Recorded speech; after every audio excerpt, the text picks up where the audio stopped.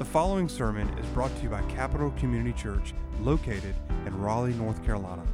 Capital Community Church is a people awakened to a holy God. If you are searching for a new church home, or from out of town looking for a church to worship with, or simply seeking for answers, please join us for worship at 10:45 a.m. every Sunday morning and 6 o'clock p.m. for our evening service. If you have any questions, please email us at info@capitalcommunitychurch.com. We pray this sermon will help you grow deeper in your walk with Jesus Christ.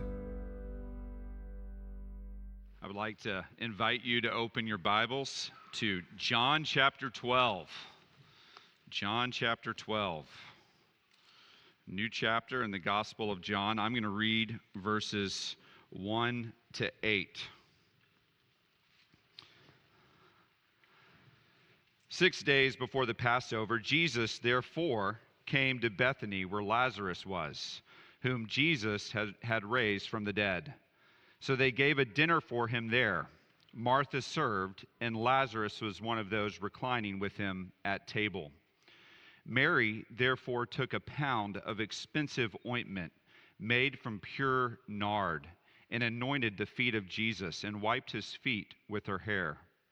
The house was filled with the fragrance of the perfume. But Judas Iscariot, one of his disciples, he who was about to betray him, said, "Why was this ointment not sold for 300 denarii and given to the poor?" He said this not because he cared about the poor, but because he was a thief, and having charge of the money bag, he used to help himself to what was put into it. Jesus said, "Leave her alone, so that she may keep it for the day of my burial. For the poor you always have with you, but you do not always have me."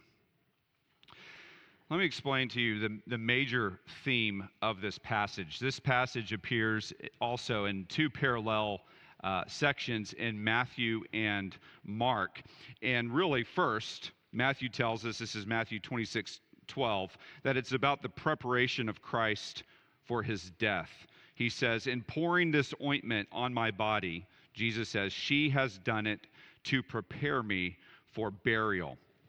And then the second major theme of this passage, and this is the theme that I really want us to look at and focus on, is it shows us what true devotion to Christ looks like. What true worship to Christ looks like. Jesus says, this is Matthew 26:13, "Truly I say to you, wherever this gospel is proclaimed in the whole world, what she has done will also be told in memory of her."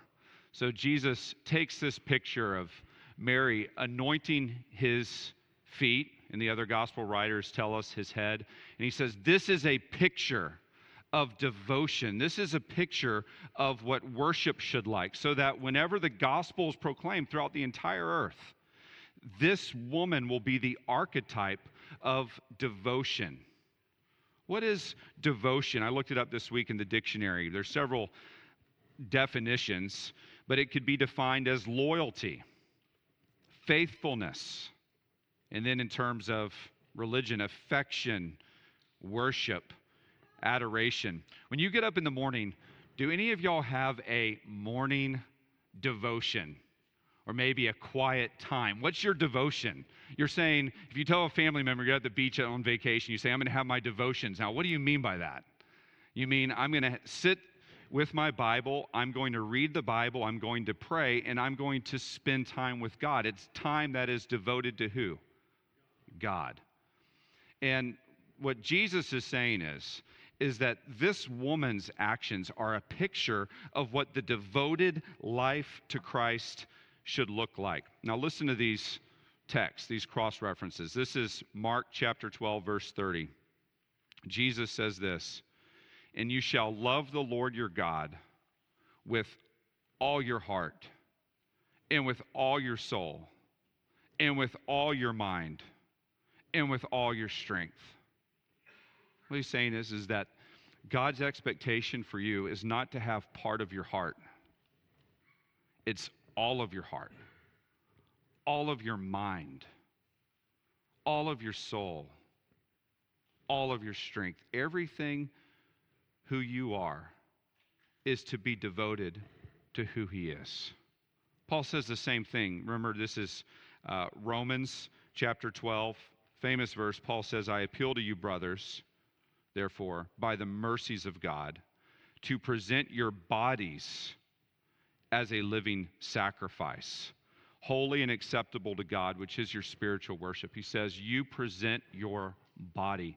Question, when they would sacrifice an animal in the Old Testament, how much of the animal would they sacrifice?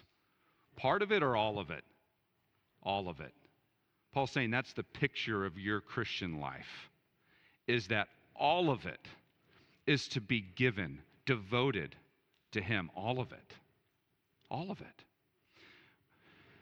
I praise God that when I was a youth, when I was a student, God really got hold of my heart very early on, junior high, high school. It's never too early to become devoted to Christ.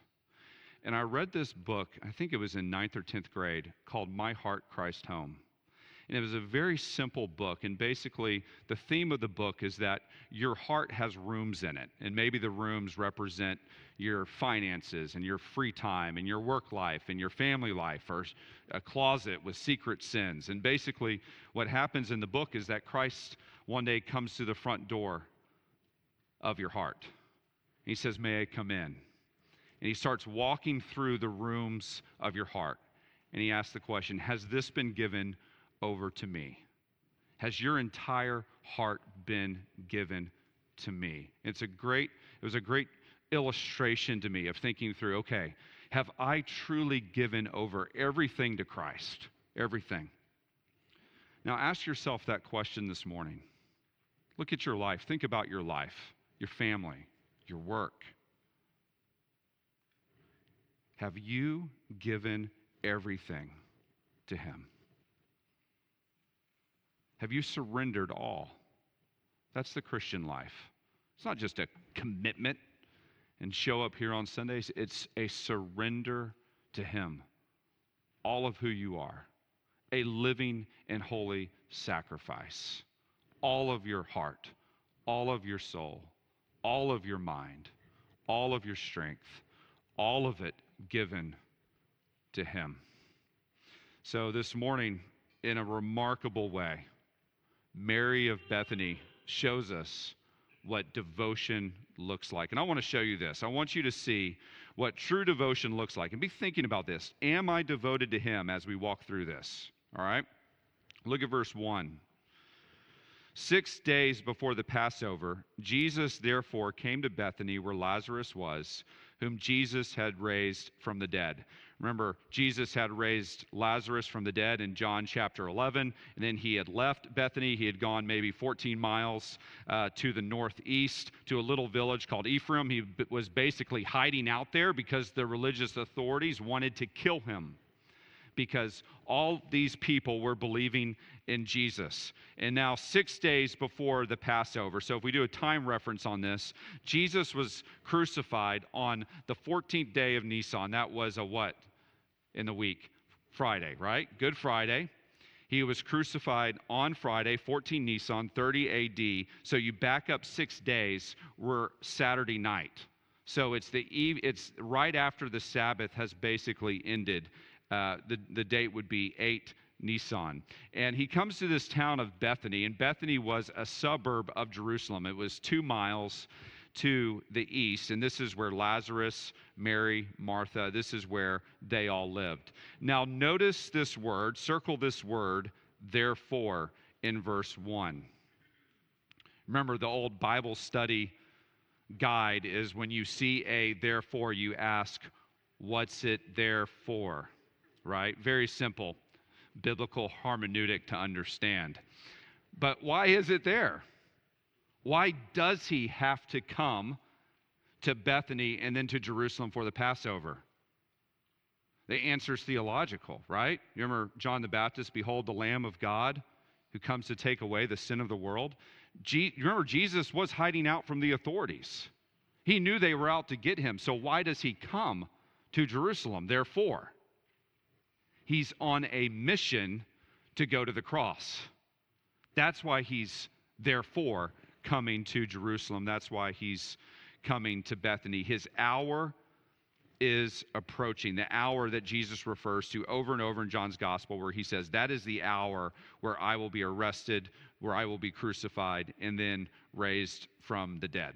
So he comes to Bethany, and they are hosting a dinner there for him. This is probably a celebration feast, right? Remember Lazarus? He's been raised from the dead. Do you think his attitude right now is dour or excited? Excited. He's thrilled to be alive. Wouldn't you be? Your family member's been raised from the dead. Jesus comes back. We're going to throw a party. We're going to have a dinner. So that's what they do. Look at verse 2. So they gave a dinner for him there. The other gospel writers tell us that the house where they had the dinner was at a man's house named Simon the leper. Probably not still a leper, probably somebody who had also been healed by Jesus. So they had a dinner for him at Simon the leper's house. And Martha, in her typical fashion, she served, and Lazarus was one of those reclining with him at table. And then we're going to see in the next verse that Mary is the one who anoints his feet. Now, we shouldn't skip past verse 2, because this right here really is the foundation of devotion. You remember, John's gospel is symbolic in a sense, because you remember what Jesus does, the miracles are what? They're signs, semeion. They point to something. You're supposed to see the miracle and then see the spiritual reality that the miracle is pointing to. So in the case of the resurrection of Lazarus from the dead, the spiritual miracle that is supposed to describe is the new birth, the new life in Christ. That for every single Christian, you have a Lazarus experience where your old life has passed away and a new life has come, that you've been spiritually resurrected. If anyone is in Christ, he is a new creation, Paul says, 2 Corinthians 5:17. So think about this. What is necessary then for you to give true devotion to Christ is that you must be born again. You must have the new life. When George Whitefield preached all up and down America to all these stuffy Anglicans, many of whom have never heard the gospel, he said over and over and over again, you must be born again. And they would ask him, why do you keep telling us that you must be born again? He would say, because you must be born again. And his point with that is, that's the do not pass go place on the monopoly board of the Christian life. You don't start the Christian life until you are born again. And the only way that you can be born again is through the preaching of the gospel. It's not clean up your life. It's not, hey, these are some Christian principles to apply in your day timer. Christianity is about new birth. You remember what Jesus told Nicodemus? You must be born again. And that's the miracle of Christianity. And that's where Christianity starts. And then when you're born again, there's three components then that make up your life of discipleship. And you see them both here. You see all three of them here in the next two verses. First component you see with Martha is service. Martha served. Every Christian is called to serve. Second component is fellowship. Lazarus enjoyed being in Jesus' presence. He enjoyed the fellowship with Christ and the disciples. And then the third element that those lead to then is devotion or worship, which is seen by Mary pouring out this extravagant perfume. Real quick, let me just look at these. Let's think about these real quick, because these lay the groundwork for the type of devotion that you are to have to Christ. So Martha models service to Christ. And this is such a fundamental part of the Christian life. It's fundamental to the kingdom. It's who Christ has called you to be. He's called you to be a servant. Jesus said in Mark 10:43, but it shall not be so among you. But whoever would be great among you must be your servant. And whoever would be first among you must be a slave of all. For even the Son of Man came not to be served, but to serve, and to give his life as a ransom for many. In the Christian life, we are first a servant to Christ, and then a servant to others.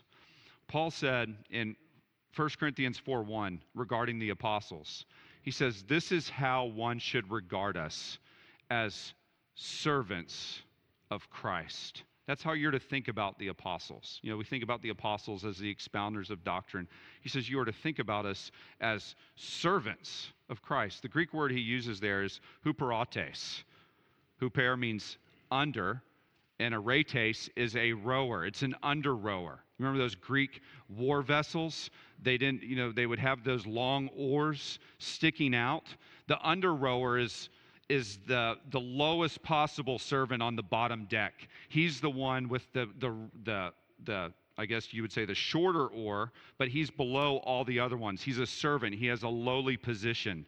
And that's what Paul says. He says, this is how you are to regard the apostles, as under rowers of Christ, as servants of Christ. Paul says in Romans 12:11, do not be slothful in zeal, but be fervent in spirit. Serve the Lord. How often are we to serve? Paul says, 1 Corinthians 15:58, always abounding in the work of the Lord, always, knowing that in the Lord your labor is not in vain. So you're always to serve in the Christian life. How long are we to serve? Paul says, 2 Timothy 4:6, for I am already being poured out as a drink offering, and the time of my departure has come. I have fought the fight. I have finished the race. I have kept the faith. Paul's point there is that the metric of my ministry, the metric of my service is faithfulness to the very end. I've been faithful to the end. You are to serve to the end. There's no retirement in the Christian life. You don't get to turn 67 and say, I'm done serving. I've done my part. It's now time for me to collect my pension. The Christian life is you serve as long as you can, as hard as you can, until Christ says you're canned. Until you're done, right? Until he calls you home. That's the Christian life. You serve until God says you're done. George Whitefield, he preached himself to death. I was thinking about this. He said just a few days before he died, people were saying, you got to stop preaching. He said, I would rather wear out than rust out. He preached a sermon the night of his death. He pushed on till the end. I saw this modeled so well in the life of my grandfather. He had a cancer diagnosis, leukemia. He's 80-something years old, still showing up 2 weeks before he died, teaching his Sunday school class every week. I will be faithful to the end. That's the Christian life, is you serve. And then, this is the good stuff, you enjoy fellowship. Lazarus enjoys the fellowship of Christ. Christ had raised him from the dead, and he just enjoyed being with Christ and with the disciples. Think about how special that would be, to sit there and enjoy talking to the Lord Jesus Christ and all the disciples. I would give my right arm for that meal, wouldn't you? That's the fellowship. That's the good stuff. And that's what we enjoy in the Christian life.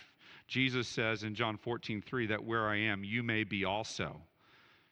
Paul says, 1 Corinthians 1:9, God is faithful, by whom you were called into the fellowship of his Son, Jesus Christ our Lord. So Lazarus enjoyed this fellowship, and we enjoy this fellowship. Now, we don't get to sit down and have coffee with the Lord. He's in heaven, but we get to enjoy his Spirit mediated to us through the person of the Holy Spirit. That's why Jesus in John's gospel later on, he's going to say, it's actually better that I go, so that way I can send the Holy Spirit, and the Holy Spirit will bring my presence to all of the disciples. This is what he says. This is John 14:16. He says, I will ask the Father, and he will give you another helper to be with you forever. even the Spirit of truth, whom the world cannot receive, because it neither sees him nor knows him. You know him, for he dwells with you and will be in you. So how do you enjoy the fellowship of Christ now? Somebody were to ask you, how do I enjoy the fellowship of Christ now? Well, primarily through three ways. One, through the Word of God. Through the Word of God, the Holy Spirit brings the presence of Christ to you through his Word, and also through prayer. That's how we commune with God. We lay up our fears and our burdens and our requests to God. So we're supposed to enjoy this fellowship, not just part of the time, but all the time. Psalmist says, David says, Psalm 1:2, but his delight is in the law of the Lord, and on his law he meditates day and night. So we're to meditate on the Word of God day and night. Paul says, 1 Thessalonians 5:17, pray without ceasing. So which one is it? Are we to meditate on God's Word all the time or pray all the time? It's both. And then, writer of Hebrews says, Hebrews 10:25, that we are to not neglect the assembling together, that we're to come together and enjoy the fellowship with all the saints. So we're to enjoy this fellowship with Christ. And this should be a habit in your life. I saw this little clip with Arnold Schwarzenegger. He was talking about, as you would expect, lifting weights. And he said this, every morning I go out and I feed my animals. He has these funny little donkeys. And then he goes, I go to the gym and I lift weights. And then he said this, I thought it was intuitive. He said, I don't think about it. It's my habit. I don't have to think about it. It's my habit. That should be the fellowship with God for you. You don't have to think about it. You commune with God like you breathe air. You get up in the morning and you go to your Bible. It's not, oh, I have to think about the checklist for the day and I need to put my Bible. No, you're there. You delight in reading the Word of God. You delight in praying. You shouldn't have to put this on a to-do list. You should be reading your Bible through every year, automatic. You don't have to think about it. It's there, it's a habit. You commune with God because that's the fellowship that He's brought you into. He died so you can enjoy this. This is eternal life, that they may know the Father and Jesus Christ, whom He sent. This is the essence of the Christian life, is that you enjoy and delight in God through His Word, in prayer, and with the saints. So you serve, you enjoy that fellowship, and guess what those lead to? When you are serving and when you are enjoying the fellowship of Christ, that leads to worship. That leads to devotion. And that's the second point I want you to see, are the elements of devotion. The elements of devotion. What does devotion then look like? This is really the highest point of the Christian life. Devotion is the apex of the Christian life. It's the end game of our service and of our fellowship. One commentator said this about specifically what Mary does here. He says, Mary's actions express what others did not have the words to voice, but it filled the whole house with the fragrance of her love, and as such would continue to spread through the preaching of the gospel in the whole world. So this is what our worship is to look like here in spirit and truth. Verse 3. Look at verse 3. Mary, therefore, took a pound of expensive ointment made from pure nard, and anointed the feet of Jesus and wiped his feet with her hair. The house was filled with the fragrance of the perfume. Now, the first thing I want you to see about our devotion then in the Christian life is that it's necessary.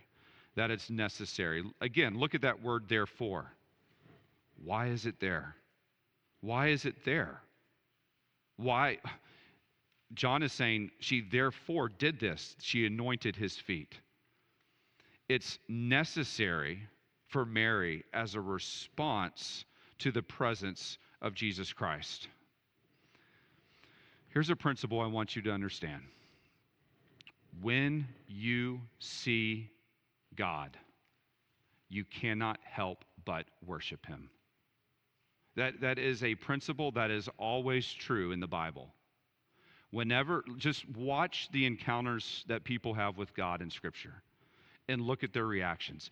It is a hard and fast rule that when you encounter God, you fall on your face before Him. It's always true.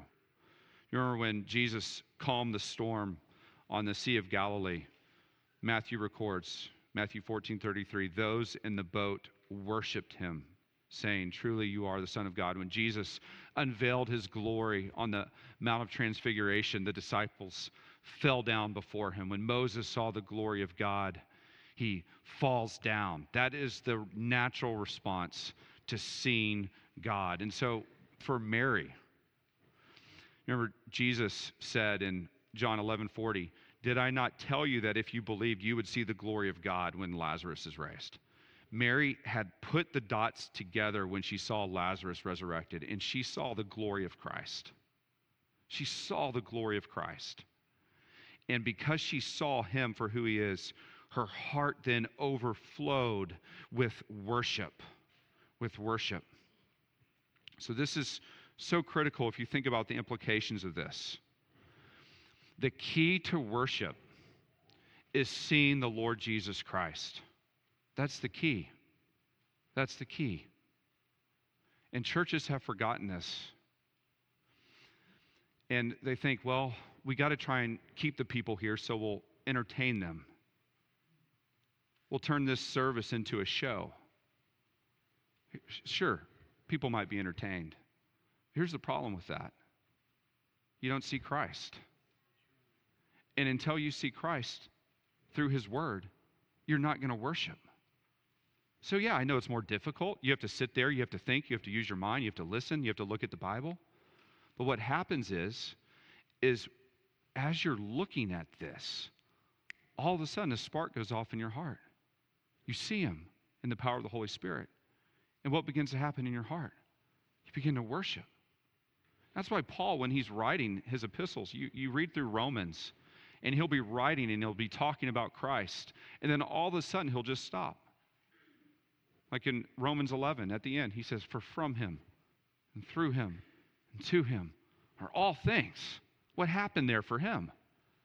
He saw Christ.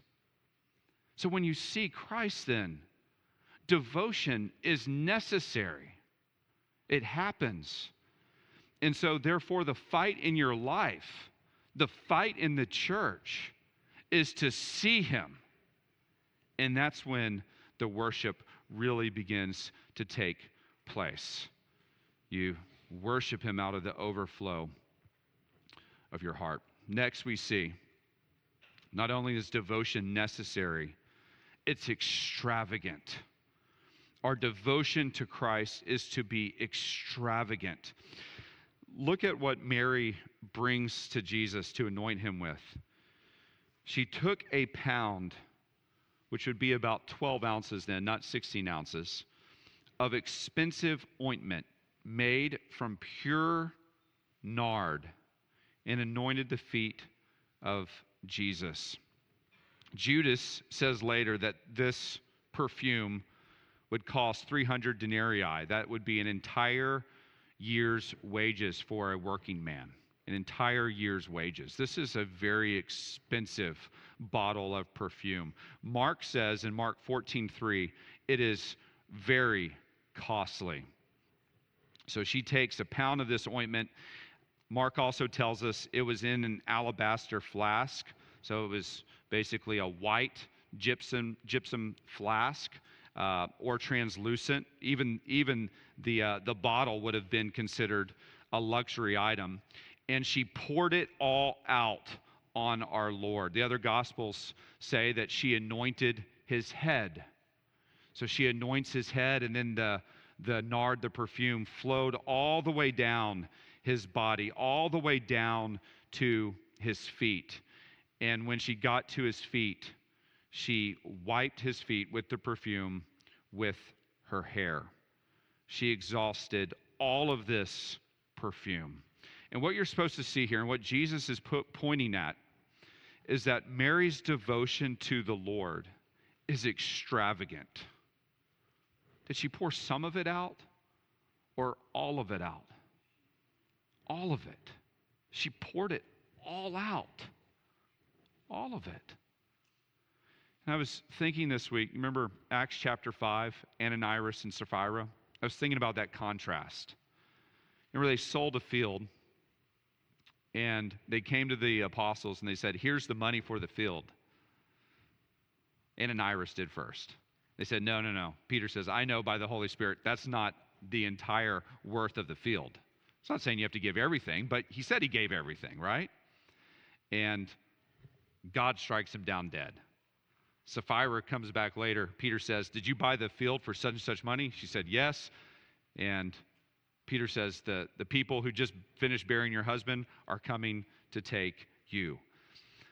The problem with Ananias and Sapphira is that they had lost the vision of Christ. They just started going through the motions in their devotional life. They said, we'll give some, but we want to keep back part of our devotion, part of our heart. We want to keep it back from the Lord. Such a contrast, isn't it, with Mary, whose devotion is full on. But that's how our worship should be, because when you understand who Christ is, then you understand that who Christ is demands all of who you are. All of who you are. Our worship should be the most extravagant worship because we have the most extravagant Savior. I saw a quote from MacArthur. He said, quote, worship is giving all that we are because of all that he is, end quote. Remember the hymn, The Wonderful Cross, closes, love so amazing, so divine, demands my soul, my life, my all. Should be extravagant. Think about if our worship is truly extravagant, think about the difference that would make in the world. That we laid it all out for Christ. The whole world worships, right? Everybody's a worshiper. Everybody's worshiping. God made us to worship. The problem is the world is worshiping idols. We're worshiping the real McCoy. So how much more should our extravagant worship be than the world? It should just be overflowing. It should be doxological. The next thing I want you to see is that our devotion is to be humble. Our devotion is to be humble. When your vision is on Christ, one of the effects of that is that you think of yourself less. When your eyes are on Christ, you stop thinking about yourself. It's not that you think lowly of yourself per se, although we should because we're sinners, but you lose yourself in Christ. You see his grandeur and your nothingness, and that's called humility. Christians are always humble. Remember, Jesus said, blessed are the meek, for they shall inherit the earth. So you think about here what Mary does. Here's a party. We know it's at Simon the leper's house. He's there. We know the disciples are there. We know Martha's there. We know Lazarus is there. We know from the other Gospels that other people are there. Mary doesn't care. She comes before the whole party and does this. And that requires humility. She doesn't care what people think about her. She is devoted. And that's what our devotion should be like. We shouldn't be thinking about what are they saying about me, about my devotion to Christ. You know, if I do this, they're gonna think I'm a little off. No, we're looking full on at Christ. You remember when the Ark of the Covenant came back into Israel, and David danced before the Ark? I mean, David went crazy before the Ark. This is what. The writer of 2 Samuel says, 2 Samuel 6:14, and David danced before the Lord with all his might. That was the extent of his devotion. And his wife was up in a room, and she saw David dancing before the Ark of the Covenant. And when David finished bringing the Ark in to Jerusalem, do you remember what she said? She said, you've embarrassed me. You've embarrassed your position. The way that you were worshiping the Lord was undignified for a king. And do you remember David's response?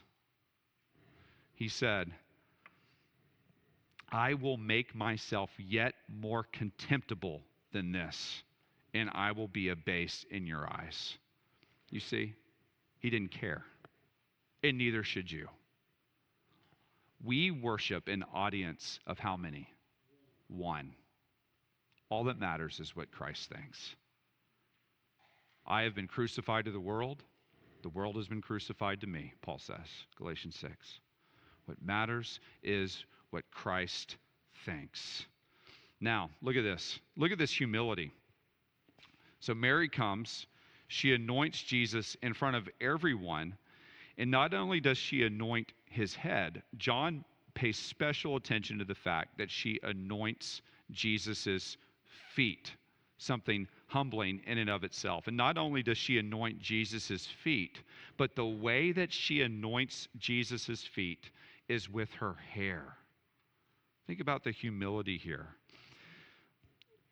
Fascinating connection. Paul says in 1 Corinthians 11:15 that a woman's hair is her glory. She takes her glory and she puts her glory on the Lord's feet, wiping his feet with this fragrance. She worshiped humbly before an audience of one. And that's when the heart of worship happens. That's when worship really happens. When you say, I forget what the world thinks of me. I'm going with Christ. Forget what they say. I don't care if they're murmuring in the back room. I don't care if they write something up in the News and Observer about me. I'm going with him. That's what I care about. And then, finally, devotion is preeminent, meaning it's the ultimate priority. It is the ultimate priority for the Christian. It is the highest priority in the Christian life. Look at verse 8. Jesus says, "For the poor you always have with you, but you do not always have me." What Jesus is saying there, because Judas raised this whole thing. Well, shouldn't we give this money to the poor? Shouldn't this money be used to advance the mission? Shouldn't this money be used to help the homeless? Jesus says, look, the first priority is me. The first priority is worship. And that's why Jesus commends this woman's actions, because devotion to Christ is her highest and ultimate priority.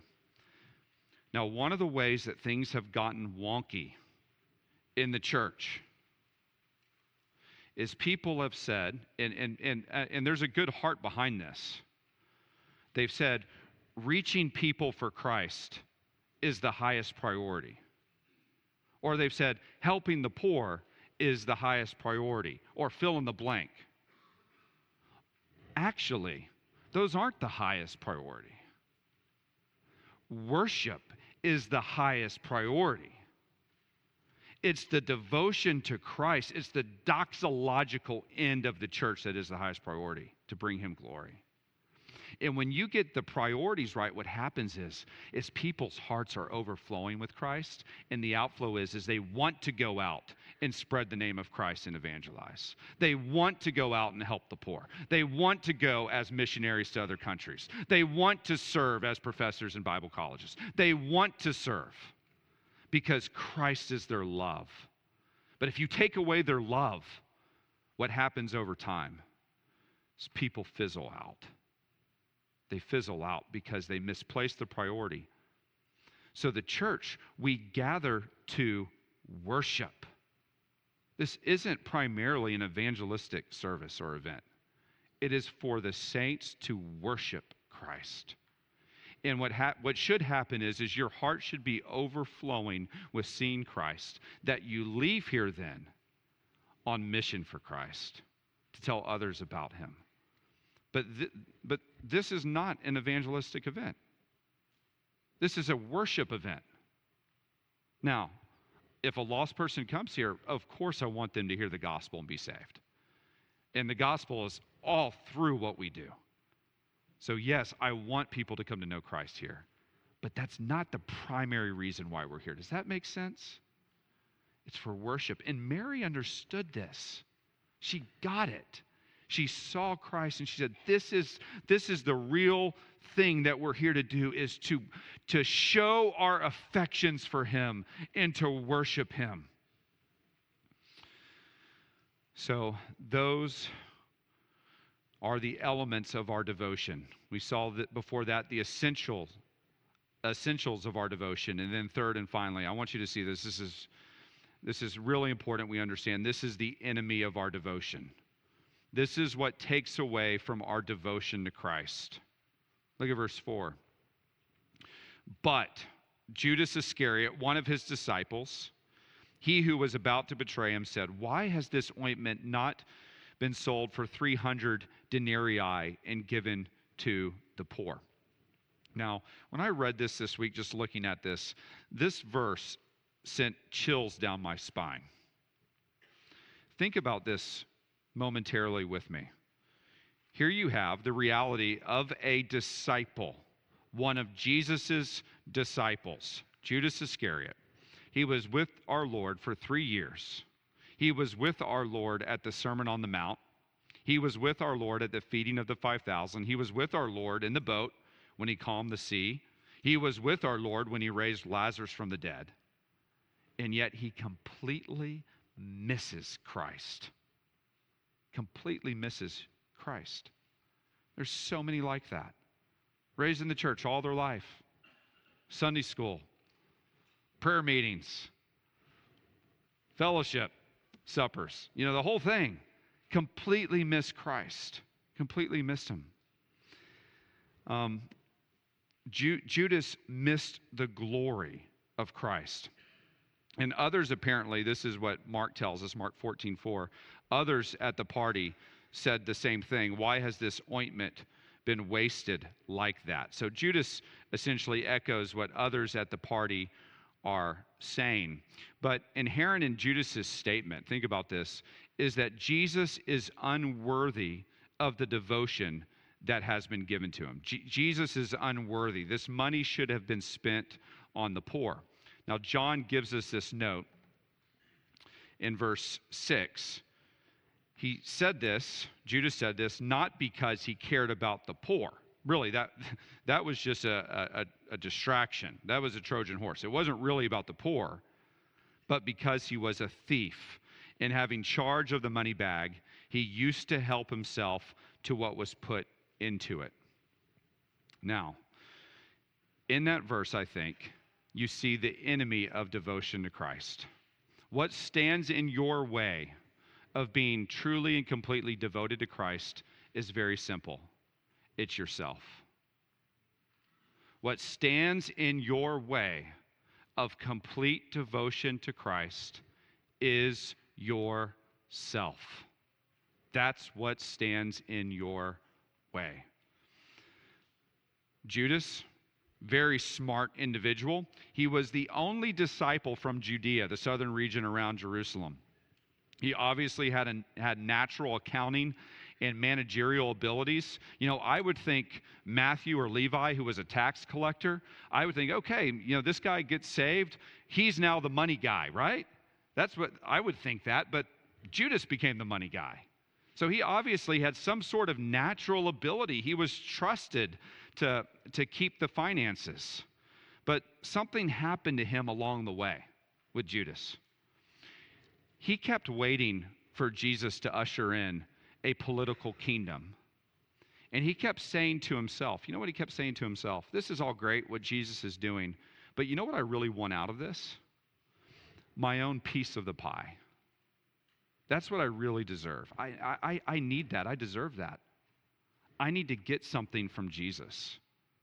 And apparently Jesus wasn't just handing out money to him, so he said, I'm just going to start taking a little bit from the bag. Because really, at the end of the day, I need to make sure that I get mine. That's Judas's philosophy. He stood in the way of his own devotion to Christ because he wanted his. Application, implication. Think about American Christianity and how the churches are set up. Think about the prosperity gospel. It's a Judas religion. You come, You give a little money and you get yours. People are showing up to Lakewood in Houston not to worship Christ. Why are they showing up? I want money. Show me the money. That's why they're showing up. It's a false Christianity because at its root, it completely displaces Christ as the object of devotion. What did Jesus say in the Sermon on the Mount? Seek first the kingdom, and then all these things will be added to you. You don't come to Jesus seeking money. You seek him. And same with the seeker churches. I know I'm going off on the seeker churches this morning, but the seeker churches say, come to Jesus and your felt needs will be taken care of. You want to be a better parent, you want a better marriage, you want a better bank account, you want a better job, come to Jesus, he'll fix those things. Well, he might fix those things, but that's not why you come to Jesus. You come to Jesus for Jesus. He's the treasure. Jesus said, Matthew 13, the kingdom of God is like a man who was walking in a field, came across a buried treasure, sold everything that he had, and bought that field so that he could possess that treasure. That's the kingdom. The kingdom is not you getting rich from Jesus. And if you think that, then you've completely misunderstood Christianity. I'm serious. Jesus says, you come to me for me, not you. And guess what? When you come to him that way for him, the byproduct is that you are filled with joy. But you have to let go of what you're holding on to. Rich young ruler, you come to me. I want you to come to me. I want you to follow me. But first go sell everything that you have, give it to the poor, and then come follow me. Let go of what's in your hands, and then you'll possess me. That's what Jesus is saying. So Judas stood in the way of Judas. Don't let yourself stand in the way of yourself, offering true devotion to Christ. Don't stand in your own way. Don't treat Jesus like a genie. Jesus, I'm here on Sunday. What are you going to give me? You come to Jesus for him. And then you will find that there are infinite blessings at his right hand. I think when America rediscovers this is when we're going to have the true revival. When we rediscover extravagant worship and a focus on the cross. Look at this focus on the cross, verse 8. Jesus says, for the poor you always have with you, but you do not always have me. He's talking about his mission. He is going to the cross. He is going to the tomb, and he will be raised. This is the point of what Mary has done, is she has anointed him. She has prepared him for burial because he is going to give his life for sinners. Now, what's amazing about Christianity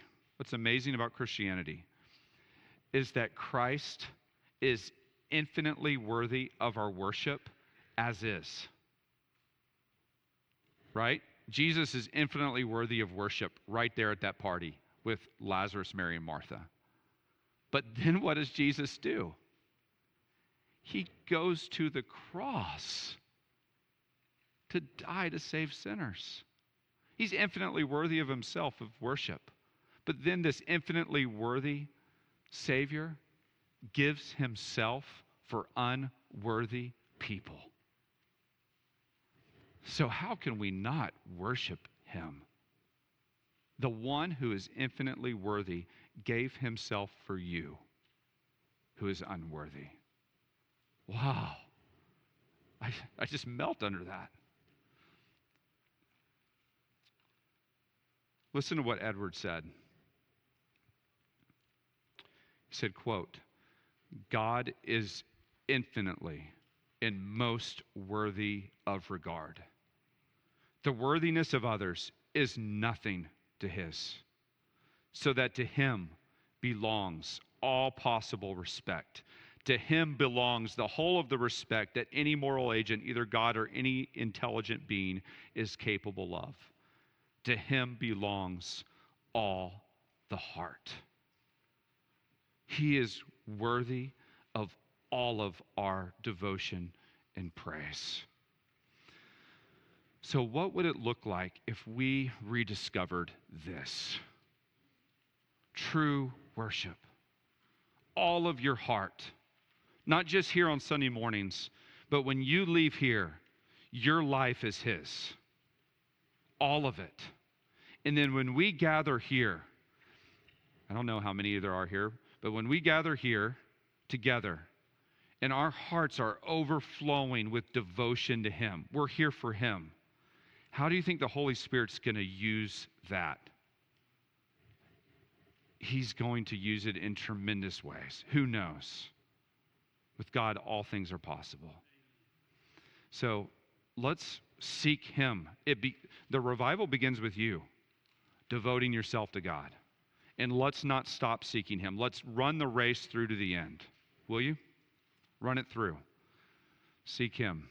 Devote your life to Him. Life is short, will soon be past. Only what's done for Christ will last. Heavenly Father, we desire to seek You with all of who we are, to live lives of service, fellowship, and then ultimately devotion, that we pour out our souls in worship to the living Christ, who is infinitely worthy of all of our praise and all of our adoration. Lord, would You do a mighty work in our midst? Would You raise our hearts to the level that they need to be to give proper praise and honor to You? And we ask this for Your glory. Amen. Thanks for listening. For more sermons, information, and events, check out our website at capitalcommunitychurch.com.